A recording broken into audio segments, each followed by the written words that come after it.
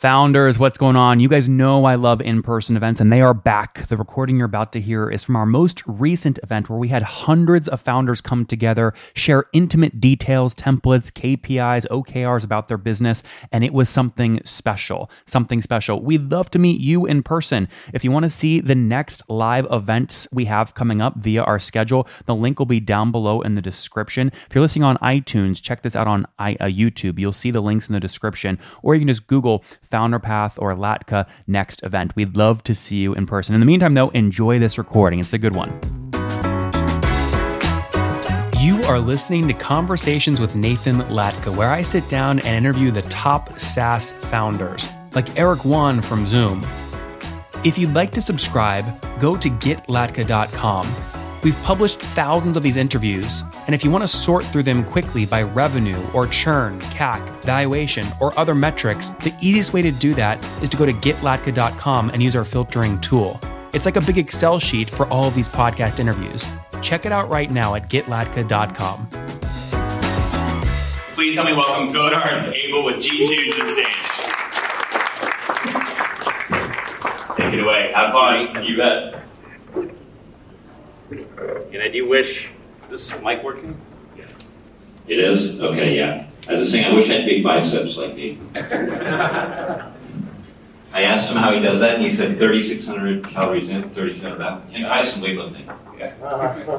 I'm more of a runner, so in my old age, I'm trying to stay skinny. But I wish I had those biceps. But what I'm here to talk to you about is, yes, building SaaS companies, and maybe just to get us going. It is Friday morning. I was at a lovely dinner. Thank you, Nathan. Great event.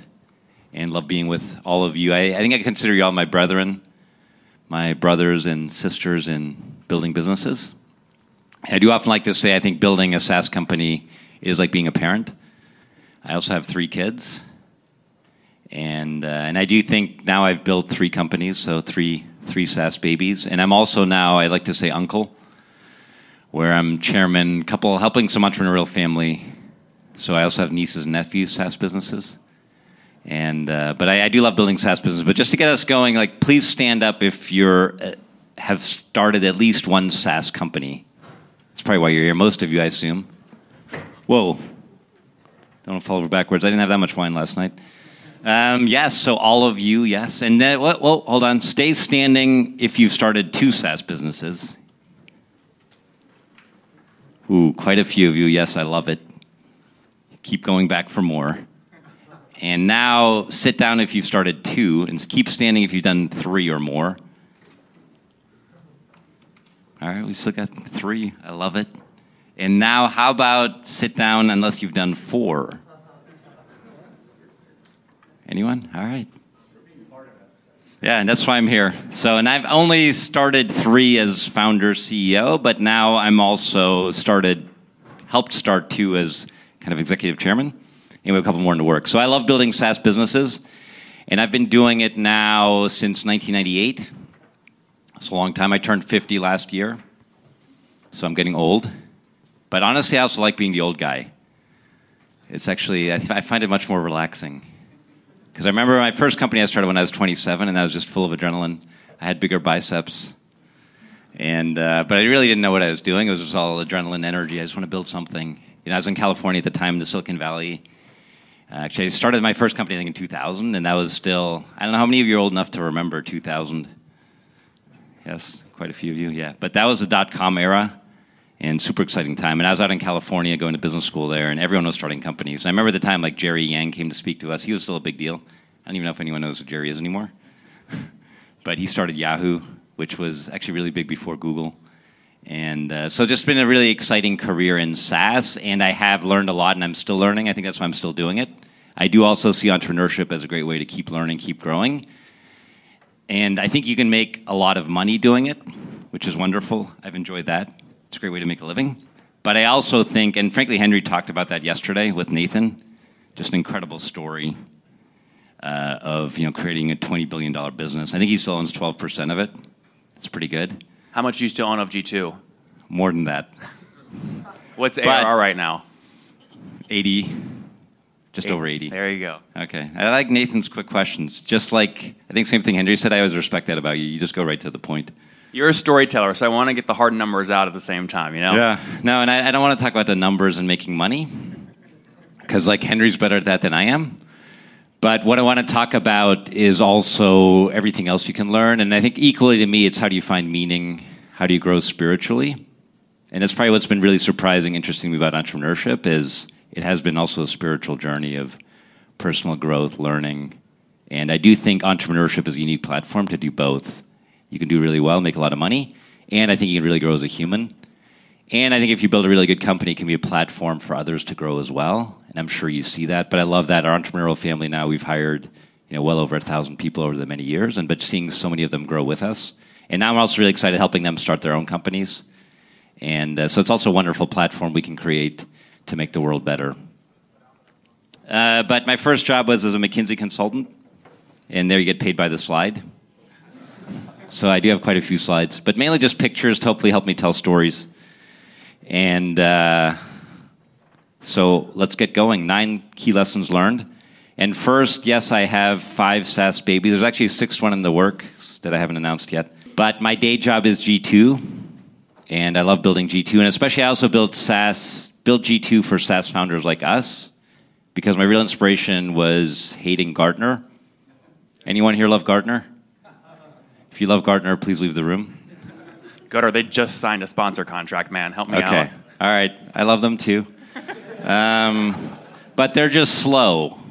Because I remember my first company, Big Machines, it took me 9 years to get in a Gartner report and 12 years to become the leader. Now, how many of you want to wait 12 years to become a leader? You didn't pay him enough. I paid them a lot too. I probably wasn't good enough at kissing my analyst's ass. That was the part I also hated. And frankly, what I love doing, I love talking to customers. And that was really the idea for G2. Like, let's not have some analyst that can't eat the food. I said it's like a restaurant critic that literally can't eat the food, right? The analyst can't use the software. And they just stand outside the restaurant asking other people, how was your meal? And I'd rather ask the people eating the meal, right? And that's why we said it's kind of a Yelp for business software when we started, and let's give the power to the customer and the user. So that was our inspiration, and it was really exciting to see G2 coming to life. We did become a unicorn last year. So that was one of my unfulfilled dreams as an entrepreneur. But my next unfulfilled dream, I do want to be like Henry. And so eventually I hope we can ring the bell. But we still have ways to go. And my first company, Big Machines, as I mentioned, I started this in 2000, dot-com era. I was a 27-year-old cocky kid. At the time, investors liked that because it was .com, and frankly, we were completely clueless. But I recruited 4 smart kids from MIT, Stanford, and we started that. We were able to raise $20 million the first year, just based on hype and the internet. And back then, VCs were not so critical. There were no metrics, there was nothing. You just kind of had hype and a vision. But the vision was really inspired also by my father. My father was an entrepreneur, but in a very different industry. He made pumps, industrial pumps. I was born in Germany, and it was a good, kind of small, what they call Mittelstand, a small German pump manufacturing company. And he was making these pumps. You can see a picture of a blue little Able pump there. But they're piston membrane pumps, pumps for complex applications.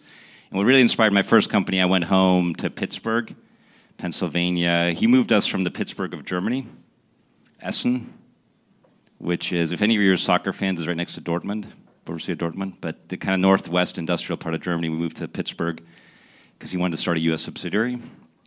And but I was talking to my father about the internet. I went back home for Thanksgiving '99. I was in the Silicon Valley, which at the time was called the Reality Distortion Zone. Might still be that. But I think at the time also Jeff Bezos was already famous, and everyone was afraid of getting Amazoned, which is still true 22 years later. But as I was talking to my dad, I'm like, hey, how's the pump industry going to be disrupted by the internet? I think he's like, well, what's disruption? And he just said it's not. Because I sell these complex pumps, and every pump we have to configure a different pump with, based on the flow rate, pressure, viscosity, chemical composition of the fluid. We have to configure different pump motors, couplings, housings, and there's no way I could sell it online like a book. But then I had the idea. I saw what Dell was doing, and Dell was one of the also most successful entrepreneurs in the 90s. But Michael Dell had started selling PCs online, and PCs were also very configurable. You can choose your memory, your hard drive, your screen size, and behind the scenes they had a configuration engine that allowed you to price it in real time, make sure all the components fit together, and even order it online. And so the basic idea for Big Machines was, let's help my father do the same thing. But my dad only had 2 IT people, They didn't know anything about the internet. They didn't even have a website. And they also were really just focused on their ERP system. And so really decided to build it what today you'd call the cloud. I think back then we called it on-demand software. And because we said, hey, let's just take the hosting, all of that stuff out of them. But back then it was still really hard. We had to raise $20 million because we had to buy like Sun servers, Spark servers, Oracle database licenses, build our own. At first it was like in our office. We had like a big server room. And then eventually went to colo. But all that stuff was super hard and super expensive. So you also had to raise, you literally needed millions just to get the thing live. And then we did get it live with a ton of hype, hired like 70 people. And I was 27. I'm like, wow, we're going to go public in a year. I remember one of my first investors was John Scully. You have to be old to remember him. But he's sort of infamous. If you've watched like the movies about Apple, he's the guy that fired Steve Jobs. So that's not a great track record. But he was very famous at the time still, and so he was my first investor. And then once I had him invest, and his advice to me was just think about how you go public in 1 year. And I was like, that sounds awesome. So we hired 70 people, didn't know what we were doing, and frankly, in hindsight, it was a really bad way to build a SaaS business because I think in hindsight, I certainly realized in 1 year you never build a good product or a good company. But then, and our journey got much harder. So a year into it, all of a sudden, like at the end of 2000, I'm like, oh, great, we'll raise our next round. But all the VCs then were like, no, you're a young, dumb, clueless kid. And the internet was a fad. And it went into like .bomb. That's what everyone was saying. And then I'd call on customers like, hi, we're from bigmachines.com. Eventually we dropped to .com. They're like, oh, when are you going bankrupt?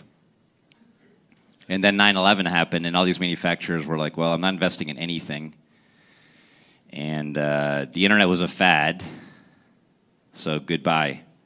So I think for a couple of years, we were only selling like 2 or 3 customers a year. I think my business plan to my investors was like, we're going to sign up 50, then 100. And really, it just wasn't selling at all. So it was a very painful time. And then we had to cut way back. Did like several layoffs, went all the way down to 20 people. And it was also very depressing. I remember I just felt all this failure. Because my father, actually, I convinced him to become my first customer and investor. So I'm like, oh, I'm going to lose all my dad's money. I'd recruited my friends from MIT, my best friends. I'm like, I'm going to ruin their careers. And we're going to go bankrupt. That's kind of what it felt like. So very hard time. But then I think in 2003, we kind of had our come to Jesus moment because my co-founder and I, Chris, we sat down. We're like, we have $1 million left. We'd burned through 19. We only had $1 million in revenue. And we're like, clearly we're not going to be able to raise any more money. And so it's either do we give the last $1 million back and quit, or do we keep going? And ultimately, we did have about a dozen early manufacturing customers. They were having success. They were actually accelerating their sales quoting, selling online through their distributors with big machines. And we're like, eventually the market will come. So we decided to persevere, cut the company down to 20 people. And we're like, okay, we got to cut it to a point where in a year we can actually get profitable and cash flow positive because we'll never raise more money. And then we did pull that off. We just started selling one deal at a time. We actually got cash flow positive. And then I think the other really smart thing we did, one, we figured out how to sell the product. I'll talk more about that. But I hired Matt Gorniak, who's become kind of my best friend. He was a young sales guy at the time. But he and I really figured out how to sell together, and he became our CRO. And the other smart thing I did at the time, I went to talk to Mark Benioff. And he was just, Salesforce was still private, but I remember I met him at a Salesforce event in Chicago, and I'm like, hey, Mark, I think we could partner. Because we were using his CRM, and at the time it was really only for SMBs, maybe mid-market companies. But I said, hey, some of your customers are going to need a sales quoting tool, sales configuration tool. Siebel has one. And he said, great, let's partner. So this was before the App Exchange. I think they had like Apex API, so we partnered with them. And then for a couple of years, that also didn't work. I think first year we partnered, we had like 1 or 2 joint customers. But then all of a sudden, then it turned a corner because Salesforce started moving up market. And I remember our first big deal with them was with Ricoh, the big copier, multifunction printer company. But they were looking at Salesforce and Siebel, and they said to Salesforce, we're like, hey, unless you have a configurator, we're not buying your product. And then they called us. And so they started bringing us into a lot of deals, and the business really started growing. And so eventually, it actually turned into a big success. And we did scale it. We never raised more money. We actually scaled it cash flow positive. And ultimately had a great exit to Oracle. And but that was, I think, really our formative years was just learning how to sell. And I do think you learn the most by pain. Just like your kids, you put your hand on the stove and It really hurts, but then you don't do it again. And the second company, yeah, we learned a lot. Because after we sold Big Machines to Oracle, actually after we'd started G2, we decided to do another one. Because right after Oracle bought Big Machines, we're like, wow, there's going to be a big vacuum in the Salesforce ecosystem. And there's still a big need for sales configuration quoting tools. So we decided to build another one. We partnered with Max Rudman. He was already building an app called Code Quickly. And we started at the beginning of 2014. That's Max and I. That's our ribbon cutting. It was like a really shitty office in the Chicago suburbs. A suburb called Highland Park. But I think we actually had 2 rooms. One room had like 8 people. That was G2. And then we opened the back room. And I remember the heating system in the building didn't even work. But then, and at the time, Max's original product had about $1 million ARR. And then in 2 years, we scaled it. Actually, we beat that plan. That was a plan. But we scaled it to $16 million in 2 years and got acquired by Salesforce. And we did like the double-double. VCs love that. We double every 6 months. And the first company, I never hit my sales plan, I think, for 7 years. SteelBrick, we never missed. It was, while I was running it, I think like 17 quarters in a row. First as a startup and then inside the Salesforce. So that was just incredible. And I think the big difference was, well, one, product market fit was much better. Clearly, I mean, by then the cloud was a thing and people needed CPQ apps, but also we just knew what we were doing and we were able to take the whole team and everything we learned the first time and just do it so much faster. And now G2, that is my focus, my day job. And G2, we'd started, like I said, in parallel to, or before SteelBrick even, but it was going so slow that Matt and I decided we wanted to go build another company. Because for a couple of years, we couldn't make any money at G2. And we had this great vision, let's build Yelp for software, but then we realized nobody wants to write reviews.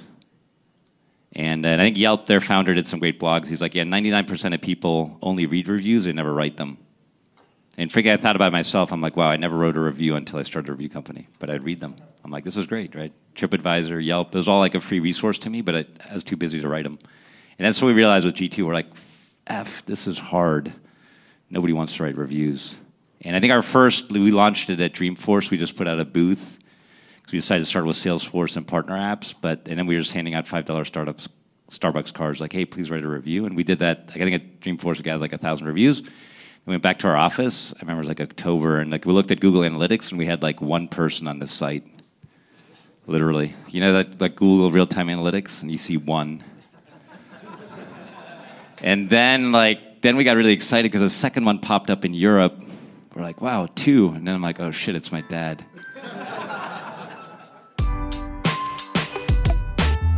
Do you guys care about valuation right now, specifically your valuation? Do you think you might raise soon or sell a portion of the company? There is no other tool on the internet that you can use to get a better and higher valuation than FounderPath's new valuation tool. We have over 253 deals that went down over the past 30 days, all the revenue numbers, all the valuations, and the multiplier. That way you can go filter the data, find companies that are your same size, what they sold or raised for or at, and then use those as comparables in your decks to argue and debate and get a higher valuation and less dilution, which is the name of the game, less dilution. Check it out today at founderpath.com/products, that's plural, /valuations. Again, both plural, founderpath.com/products/valuations.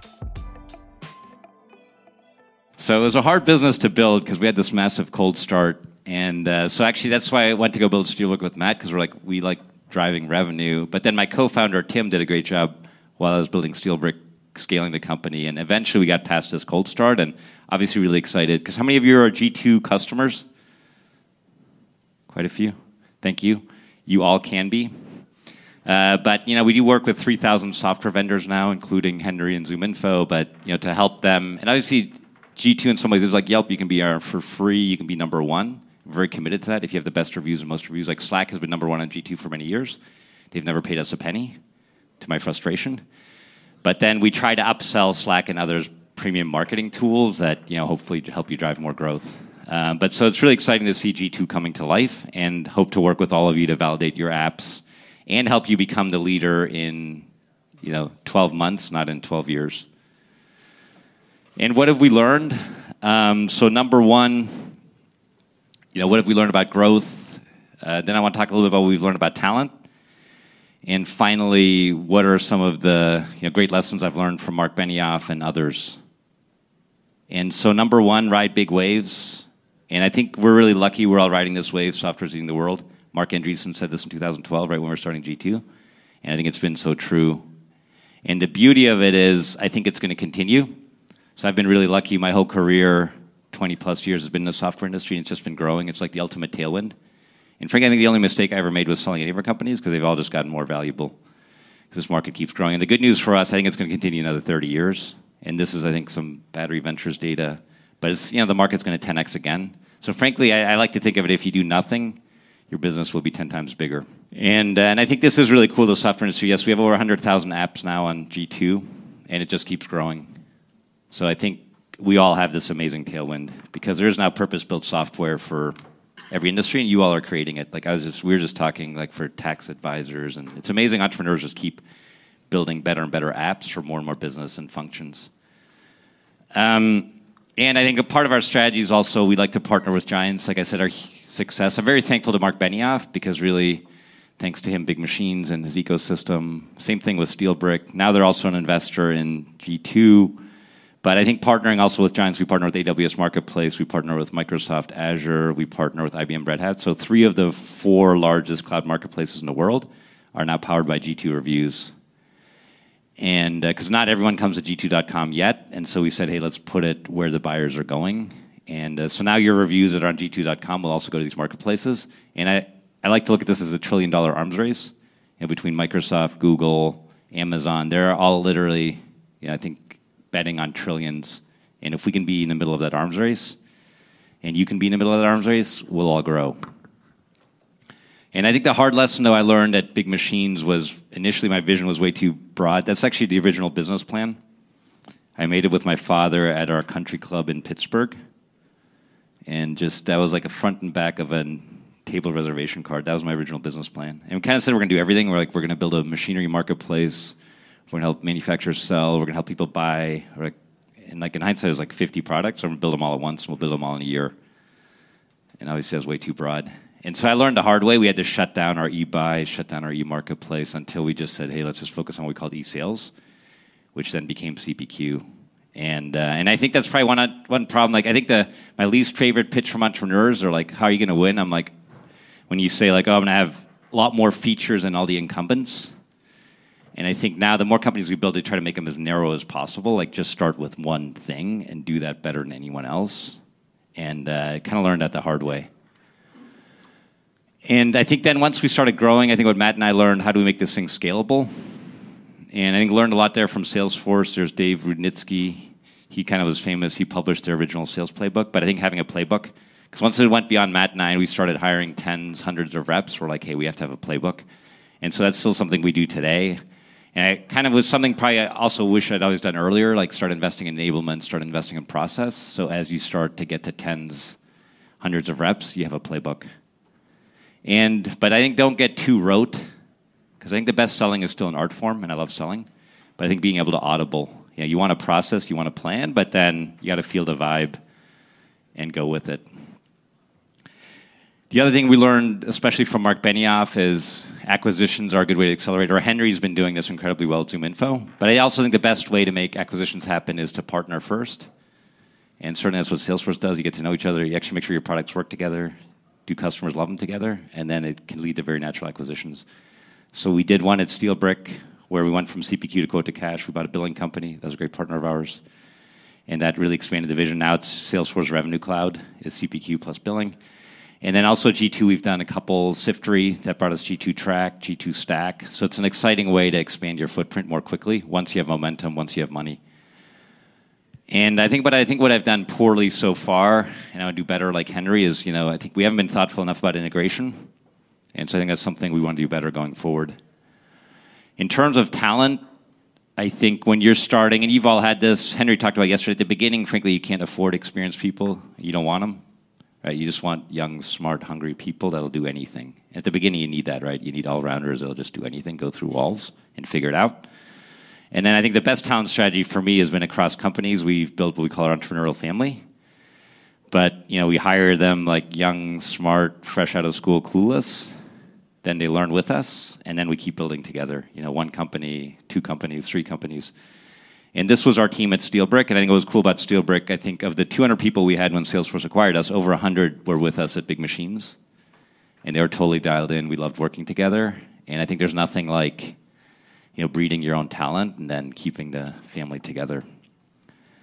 And yes, don't use recruiters. Although I have a good friend, Nick, who runs Hunt Club. I do use recruiters now on occasion. I think when you really need specialized executives, specialized hires, but in general, I think, and also Henry talked about this, all his best salespeople are hired as SDRs. And I asked him in the breakout, like, what's your criteria? He's like, we don't have any.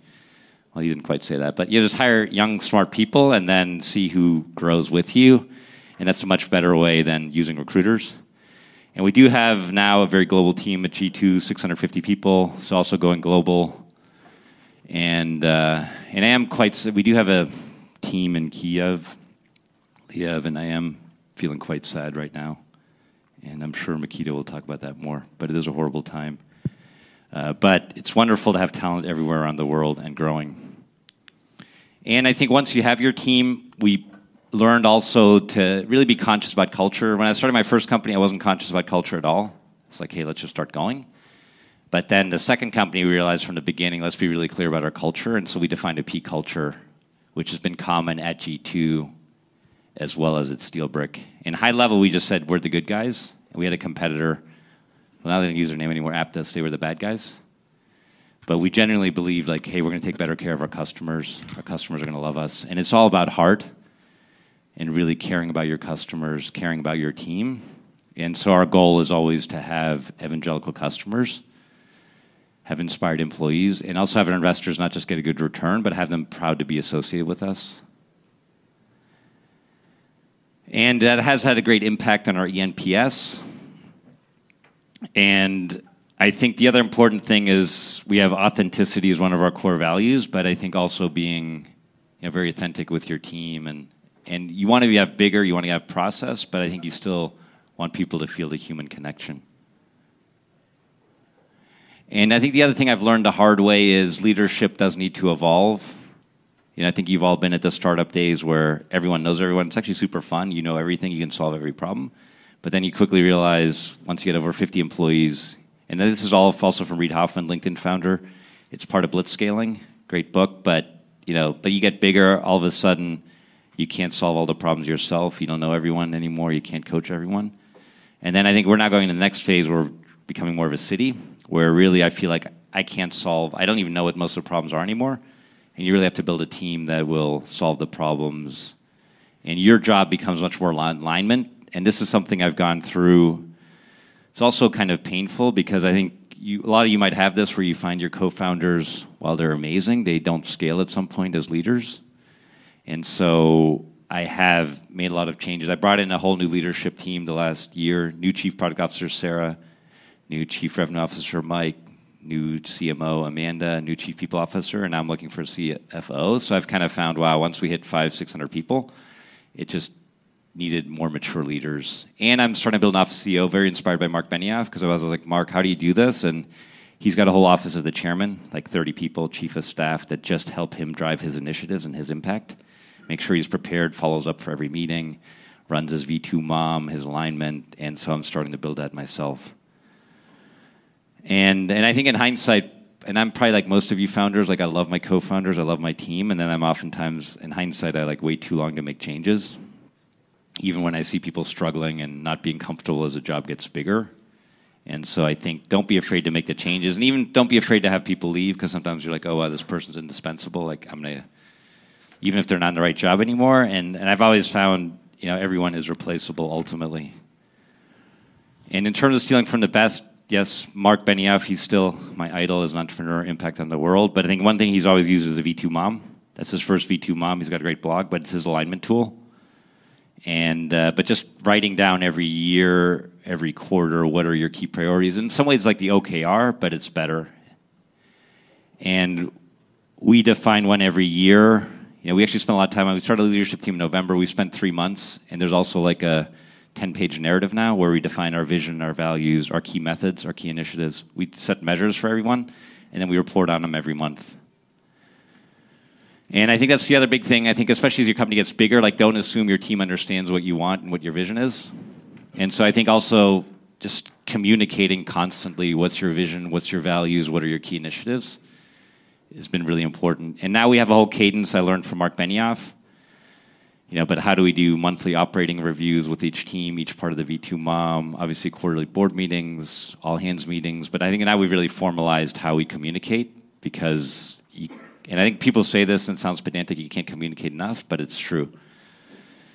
And conscious leadership, I think this was during my first company. There I am in 2009 with my baby daughter, Maddie, my wife, Stacy, and that's our Big Machines team, early days. We had really ugly branding.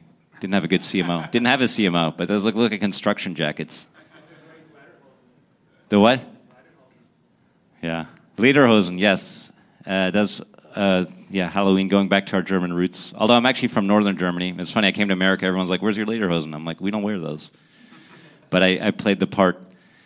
But the reality was, while my life was in a lot of ways great, like I had this, talked about it, but I had this constant fear of failure and anxiety, which was very hard to deal with for a few years. And then luckily I met Jim Dethmer. He's created this whole conscious leadership movement, conscious.is. And ever since then, in 2008, through YPO, I met a coach, conscious leadership coach, Jim. I've been working with coaches ever since. And it has helped me, I think, much better lead, much better connect with people.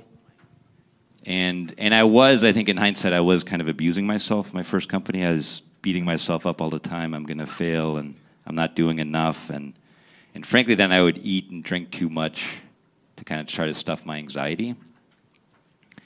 And so I think what I've been working on ever since is being more conscious, meditating, breathing. For me, it's working out every morning, but doing something to take care of myself every day. Kind of no matter how busy you are, even like ignore emails, take some time for yourself every day. That's been crucial to me. And last but not least, we're also now applying the Netflix No Rules rules. I've gotten to know Peter Reiling. He runs leadership development for Netflix. But also, and I think this is what I mentioned, don't be afraid to make changes. But now we do this formally at least once a year. We just did it with all our leaders. Hey, are they still a keeper? And really, a keeper test in high growth company is only true for a year. Are they the right person in the job right now this year? And if not, you either reline them to another job or move them out. And I think we're just getting more disciplined about that.